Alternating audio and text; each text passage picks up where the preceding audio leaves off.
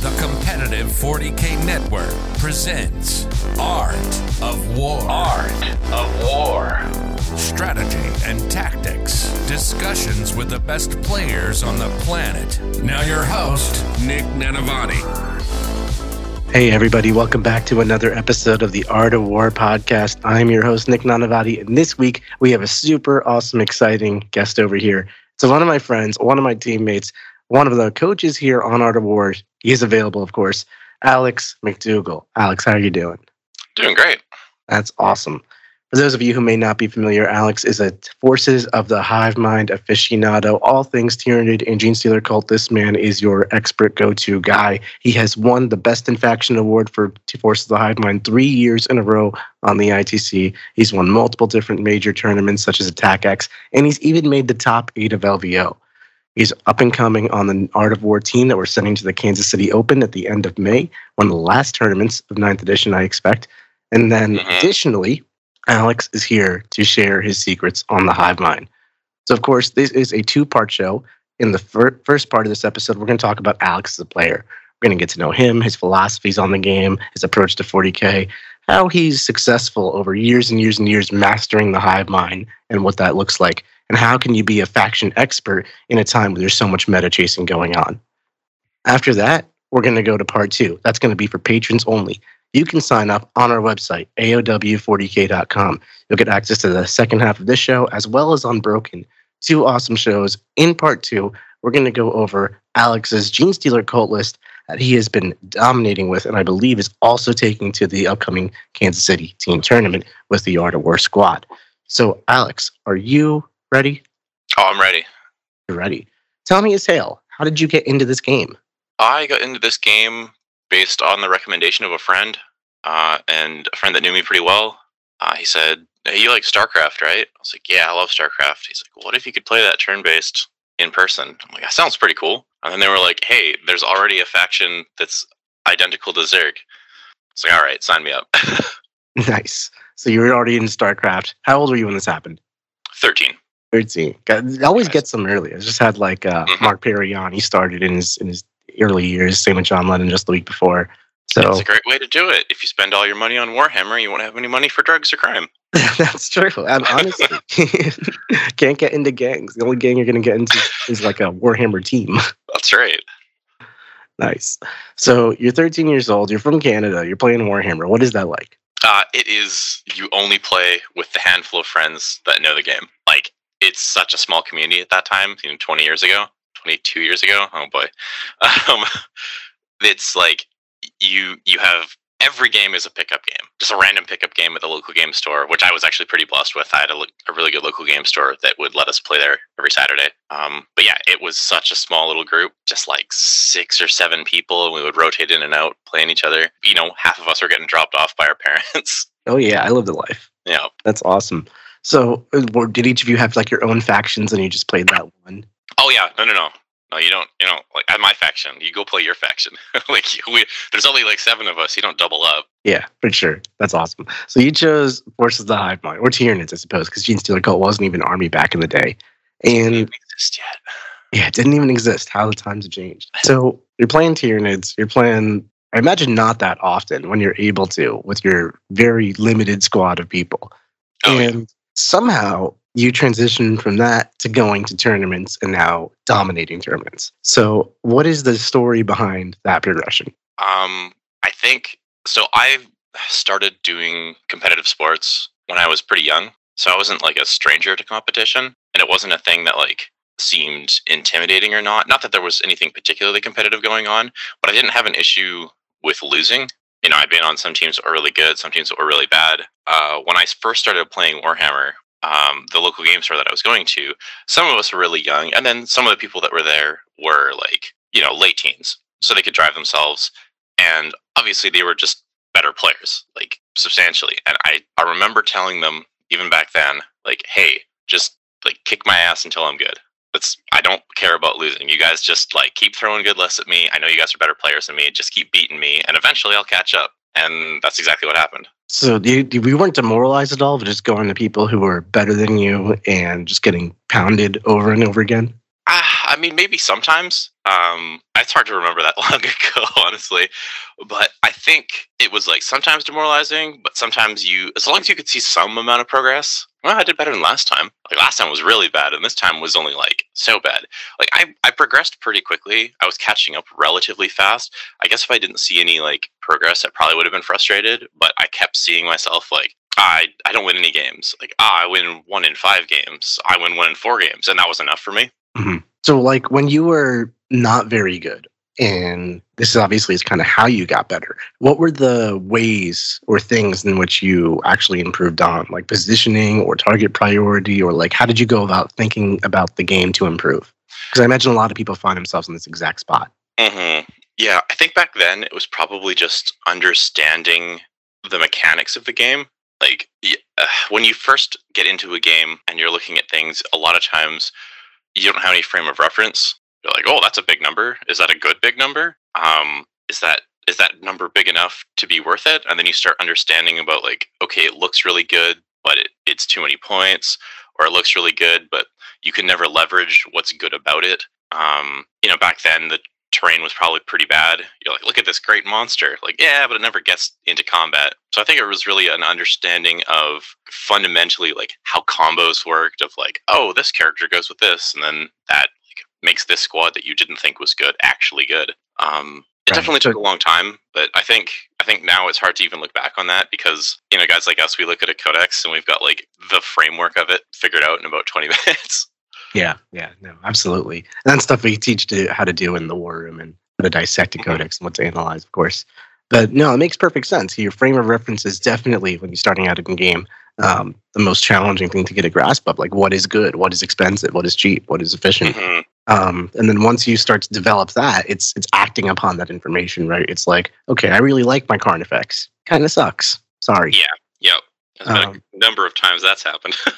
I'm sure. Well, so that's another interesting aspect of this, right? And let's, before we keep going, what do you think the timeline progression was? And I know you were only able to get however many games in you could because of your location and your age and all that. But in terms of, you started out at 13 and you're however old you are now and you're top 8 in LVO. So at what point did you see progress through the years? And then, like, were there periods of intense playing or practice to facilitate that? Honestly, as far as like real competitive things, it probably didn't really start until 8th edition. That's when the scene got big enough that I was able to go to places that were hosting big events. So the first tournament I ever went to was like a 14-person RTT, and I think I was 19 or 20. Okay, and so there's a big gap between starting the game and playing tournaments. Yeah, for sure. Like, again, this is way before big tournaments were happening, or at least that I knew about them, and they certainly weren't happening in my little small, regional area of Canada. And then it was like I think it was a tournament at a college, and I did win that event. So as far as competitive things started, I did start off on the right foot. But again, this is like a 14-player RTT. At that time, that was like, whoa, a tournament. But now we like, okay, so that's like a thing that anyone could schedule at any time nowadays. Like, people don't think about that. Like, that's not even a blip on the radar. I eventually did start going to an event called Big Con, which was about an hour away, and is now, or that became Attack X. So that was a tournament that ran for about 8 years. And that was probably one of the bigger, that was like actually gaining attention from people outside of just the area. Like, people from Vancouver would come. We'd get some people up from the States. We'd hit, even back then, maybe like 40 players. And again, that was a really big deal back in 4th edition or 5th edition. And then eventually that evolved. Definitely grown dramatically in the past 5 years. It's ridiculous. Every single time I go on Goonhammer, they're like, all right, here's the tournament report. Like, 9 super majors happened this weekend. Oh, yeah. Oftentimes I go through their little, on Reddit, the Meta Monday post to see what happened over the weekend. And then it's like, there's like 9 tournaments. Yeah, it's nuts. The first thing that really properly ensured, like, okay, I can do this. My thought process was always like, am I actually a good player, or am I a big fish in a small pond? Because I don't know how competitive my region is. That kind of thing happens all the time. You play some game with your friends and you're like, yeah, I'm pretty good. And then suddenly the version of that game comes out online and you're like, oh, I'm not good. Okay. Everyone's better than me. Even at that like young age, you were able to recognize like the humility it takes to be like, I could be a big fish in a small pond, despite any success I'm seeing, it doesn't necessarily mean I'm actually good. Well, I'd experienced that a number of times before. Like I said, I've done a decent amount of competitive things before that. I did track and field. And again, I did pretty well in my school, and then I did pretty well in my region. And then there was like the big all of BC, and I got smoked by everyone. I was like last place. And I was like, oh, okay. So this thing can just happen. I did chess as well. Same kind of thing. Really good at where I was at. Okay in the region. Went to the big province wide. Got crushed.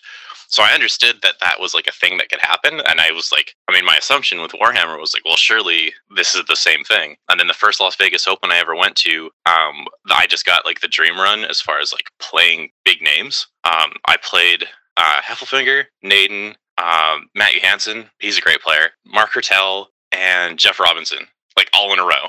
Like I knew every at the single time person that I was murderer's row for sure. Yeah, and like I was a nobody. Like nobody knew who I was, and I did okay. I went 3 wins, a draw. The draw was against Naden, and then 2 losses. And I was like, I would hope for maybe 1 more win, but honestly, with who I was playing, I was like so happy about that.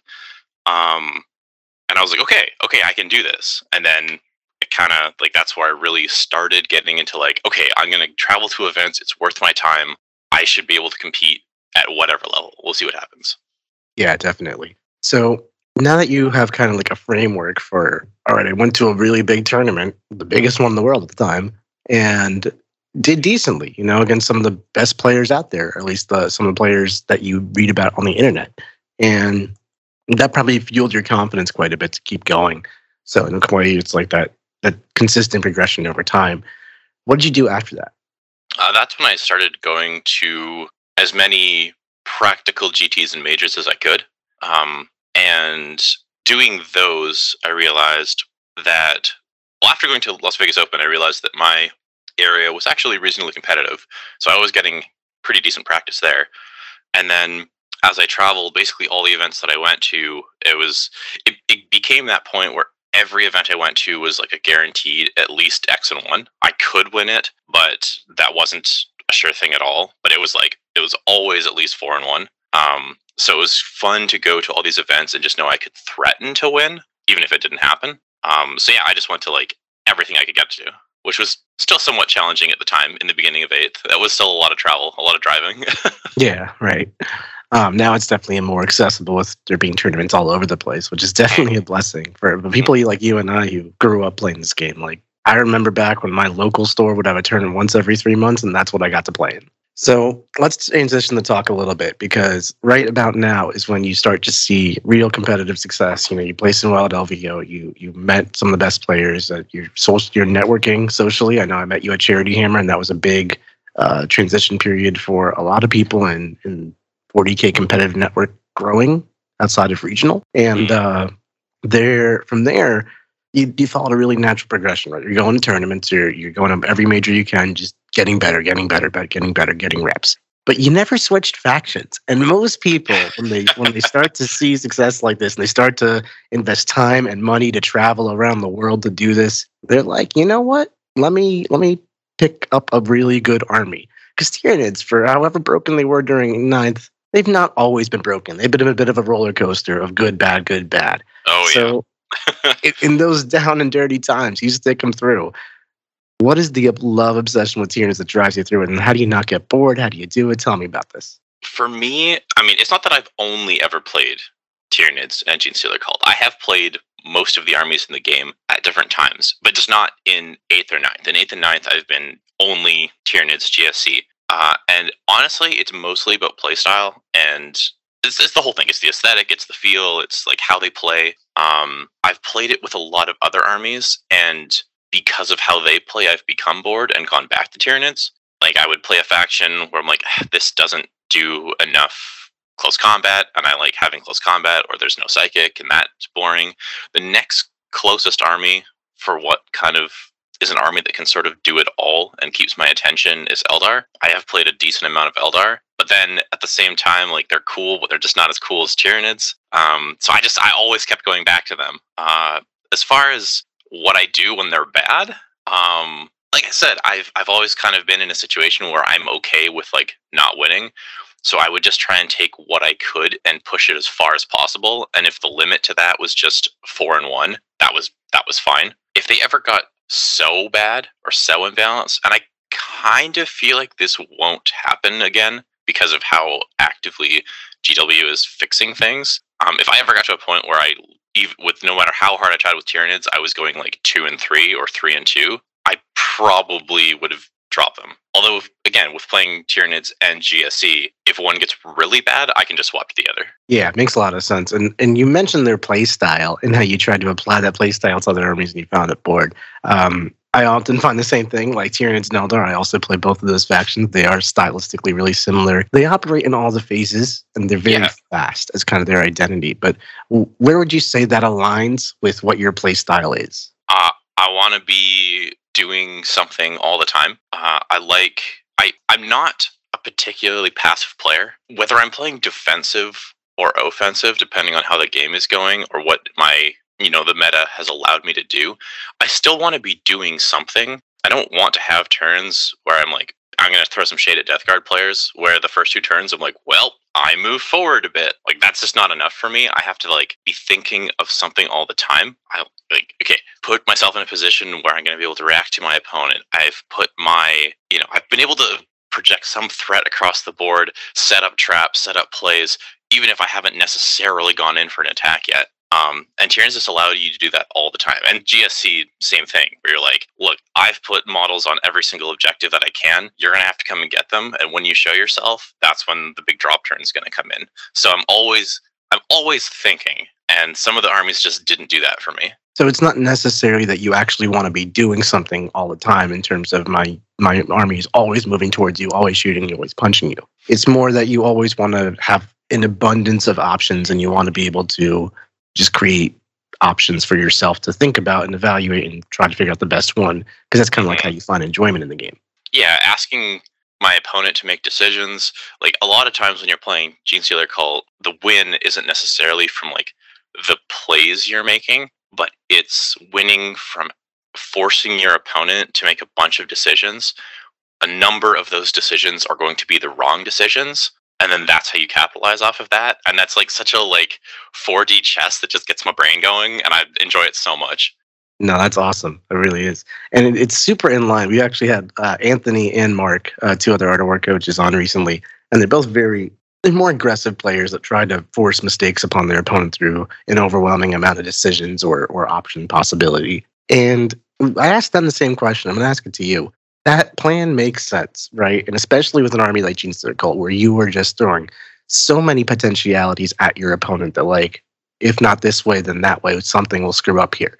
But there does come a point, especially where you compete at these days, the highest levels of competitive 40K, where you play against the robots of the world like Richard Siegler. And, they may just not really make mistakes, because at that level, every trick you have is relatively known. It's talked about like it's a casual dinner conversation, and there's teams of people who try to solve the Genestealer Cult matchup, so to speak.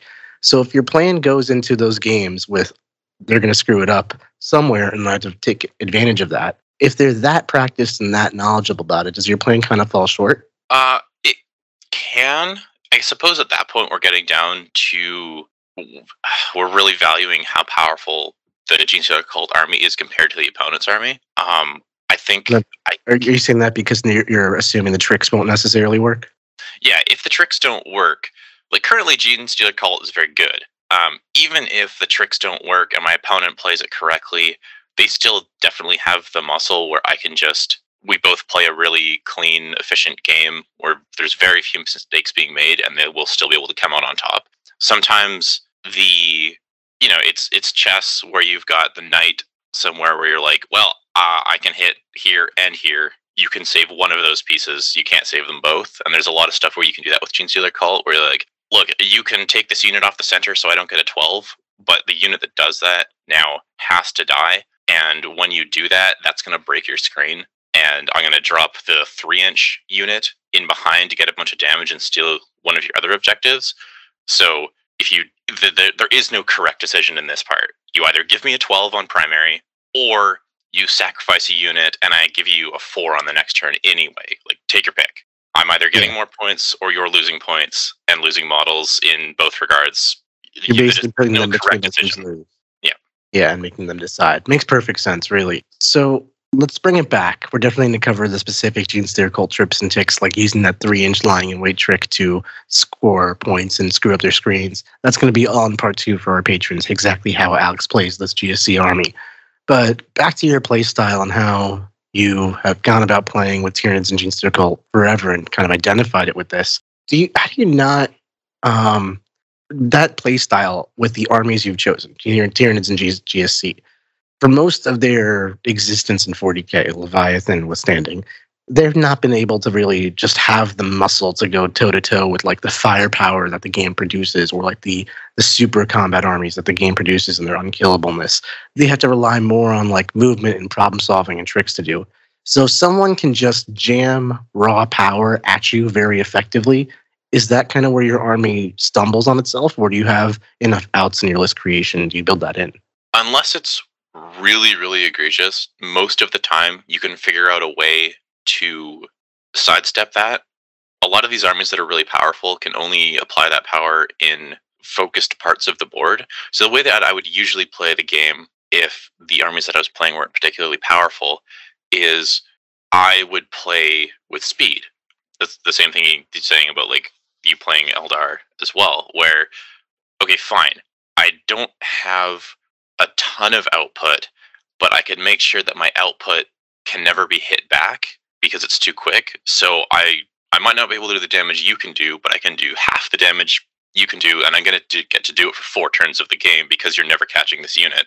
I usually would play fast and high objective secured, so it was a lot of, I didn't kill you, but I killed just enough to steal the objective. And that was a trade piece anyway. So I'll throw that out, steal the objective from you, lose that. That's fine. That was points gained and points lost for you. It didn't kill much, but it didn't need to. And just playing really heavily into the mission and hiding like a coward worked really well for most of 8th and 9th. Yeah, definitely. I think that's pretty much the default, right? Like, especially when you're playing a fast army, Eldar Tyranids kind of similar in that regard.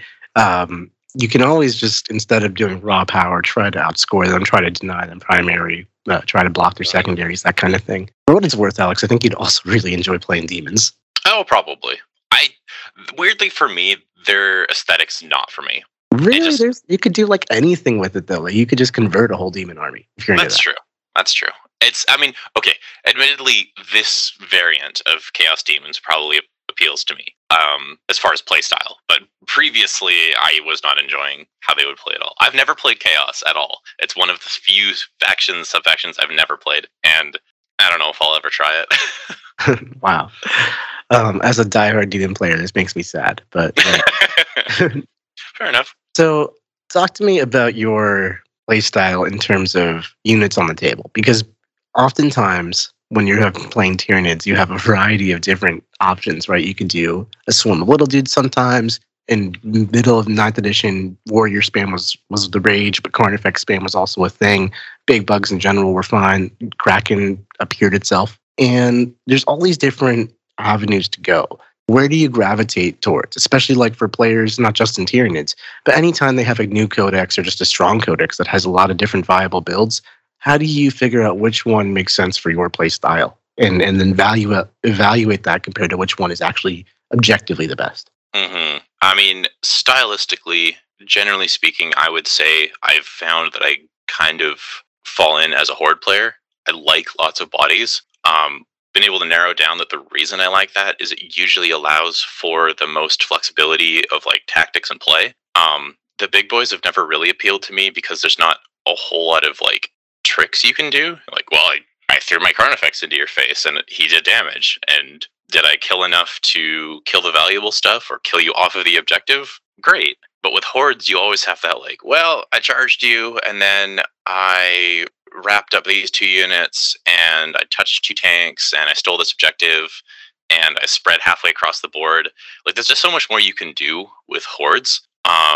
Stylistically, from like an aesthetic, if I'm looking at Tyranids, I usually like a relatively mixed force. Like, I don't know, I want the Tyranid army to look like how I would imagine it on the battlefield in, quote, real life, where there's like a few big leader beasts, a couple of mid-range, and then a horde of little stuff. And luckily, that's actually what my Tyranid list right now looks like. They've done a really good job, I would say, of actually, for the most part, making a competitive list actually look like it's coming out of a codex. Oh, yeah. No, I think the flavor of Ninth in all the books has been, like, spot on for most of the books. Like, if you look at Chaos Demons, you're like a couple of big boys with a bunch of, like, smaller demons being commanded by them. You know, a guard book looks like a guard army. Like, all the most competitive guard lists I've seen are, like, 3 or 4 tanks, 50 infantrymen, some mortars, some characters, some specialist units. I'm like, yeah, that's what a guard army should look like. Yeah, completely agreed on that. Yeah. Back to the question, though. How do you go about finding your, like, you like to play Horde, right? But maybe monsters are better. Maybe, like, a mix is better or something. How do you identify, or not even identify, but how do you go from the merge of your play style versus what is actually good? Oh, I'm always willing to compromise. Like, I don't think they've ever gone so hard, or at least not recently. I don't think they've ever gone so hard on certain units where you're just like, oh, this is the only viable playstyle. It might load up. Like, let's say with Tyranids, it loads up heavier on the monsters where it's better. Like, I'll still find some way to get some of the units that I want in there. Okay, actually, to go even more into this, if we're looking at the beginning of Ninth, that was, or sorry, not beginning, the beginning of the Tyranid book when it dropped in Ninth. Obviously that book was like completely broken. It was insanely powerful, but it used no hordes. And I didn't use gaunts. I didn't use termagaunts, gene stealers, gargoyles. All the little stuff was just not nearly as good as warriors, raveners, and a lot of the big stuff. And I just didn't play hordes. I wasn't thrilled about it, but I did it. So yeah, you're definitely willing to compromise to make that. And it's not where I was going with that is more like, so let's say the monster build and when Tyranids dropped was objectively better. You're not trying even to splash hordes in because you like it. You will just recognize what's better and kind of look at it fundamentally at its truths and then just chase that. Yeah. If I can, I will attempt to play in the way that is more interesting to me. When that book dropped and everyone was playing Tyranids and it was most important to have to like beat the mirror, you just had to play to beat Tyranids. And for me, one of the things that made it not so bad is my favorite Tyranid is the warrior, and warrior spam was like king at that point. So right. I was disappointed to not play my hordes, but when that book dropped, I was like, damn, warriors are nuts. And I had 27 fully painted warriors from like 10 years ago, like ready to go. I'm like, oh, I'm set. Let's go. You were ready. I was ready because they had been kind of trash for a long time, and then finally they were like, yeah, no, they're a Terminator that hits harder for 25 points. I'm like, okay, got it. Let's go. How do you feel personally when like you as the diehard Tyranid player who actually has these 27 warriors painted from forever ago and they're finally amazing, and now every person on Earth is all of a sudden like, I'm a Tyranid player too, here's my 27 warriors. What's that like? I mean, I joke about it, but I can't really cry shame or foul on anyone who's like, this is the best book in the game. If you want to compete, you kind of got to play it. Especially when it was that bad at the time. Like, I think when that book dropped, it was like 68% win rate. Like, yeah, it was absurd. I get it.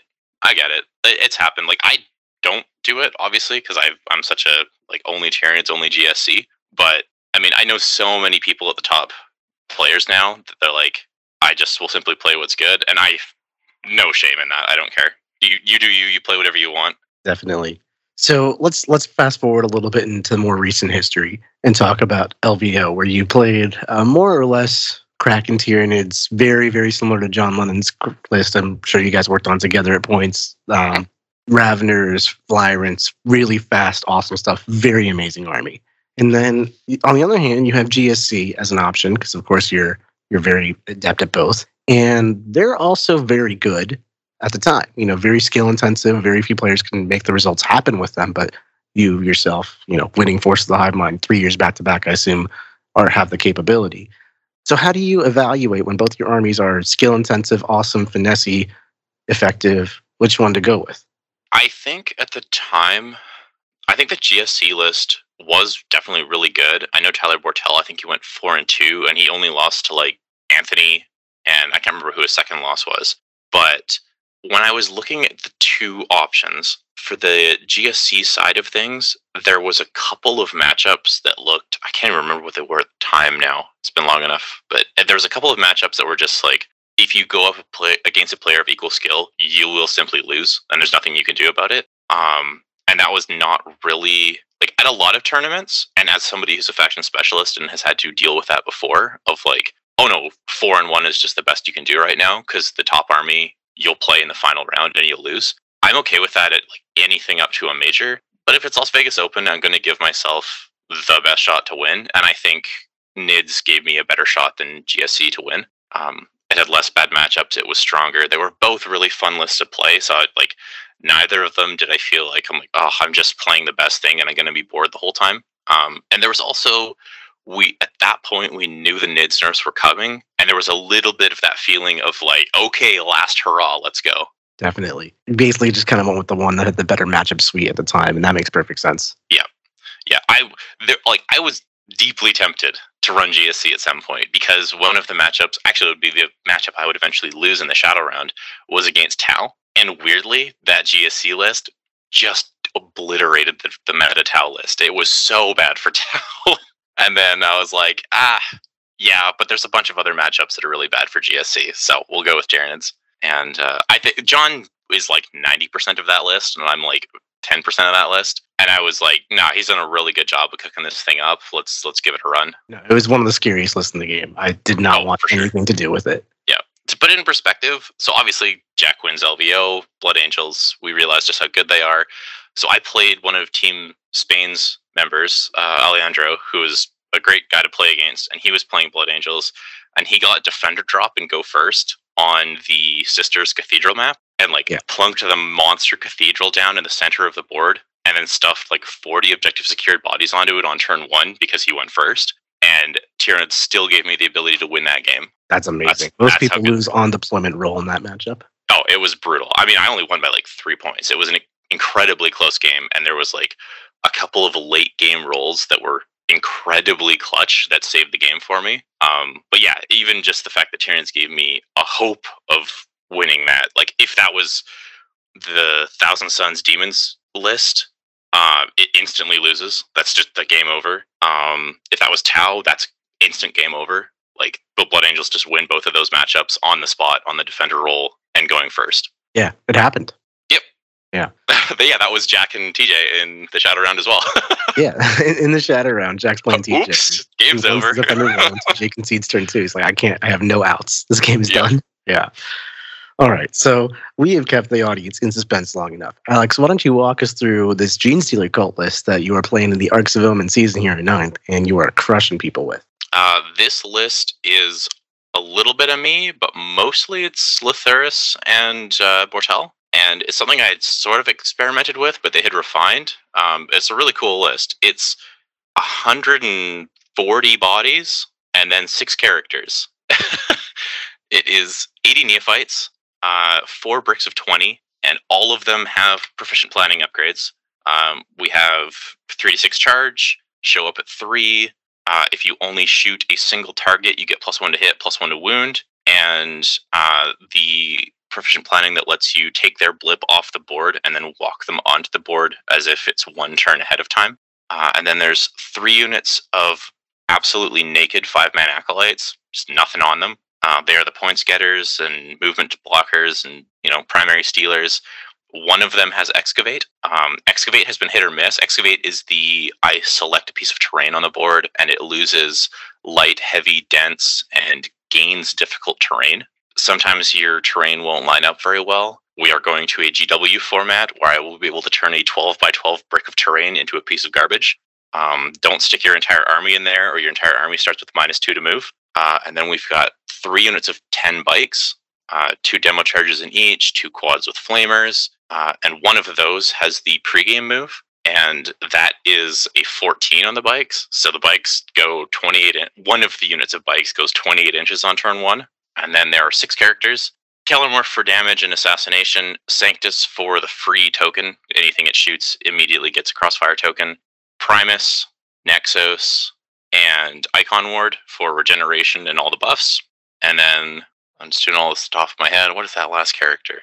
Icon Horde, Nexus, Sanctus, Kellarmorph, Primus. Oh, right, and the Reductus Saboteur. And the Reductus Saboteur is a bit of a tech piece because one of the worst matchups in the game for them is Imperial Guard, and the Saboteur levels that playing field a little bit, since she is specifically anti-tank. Oh, and the most important piece of all, a single Scout Sentinel in an auxiliary detachment from Guard. Can't forget the Scout Sentinel. No, he is there to specifically give a path for the bikes on turn 1. Alex, you're giving away the trade secrets. Everybody. We're going to finish this conversation up in part 2. 40k.com. That's going to be for patrons. We're going to walk through exactly the whys for Alex's 5 characters, the random Scout Sentinel, the specific choices of upgrades on his different units, and then much more importantly than all of that, how he actually uses this. What opportunities does he look for to deep strike in? How does someone maybe defend against the mysterious Genestealer cult, and what to look out for that they're going to try to do to you? We're going to reveal it all. So stay tuned. We'll see you next time. Alex, thanks so much for joining me. No problem. All right, everybody. We will see you later. Like what you just listened to? Check out Art of War Down Under and Art of War Unbroken on the competitive 40K network. The Art of War 40K.com.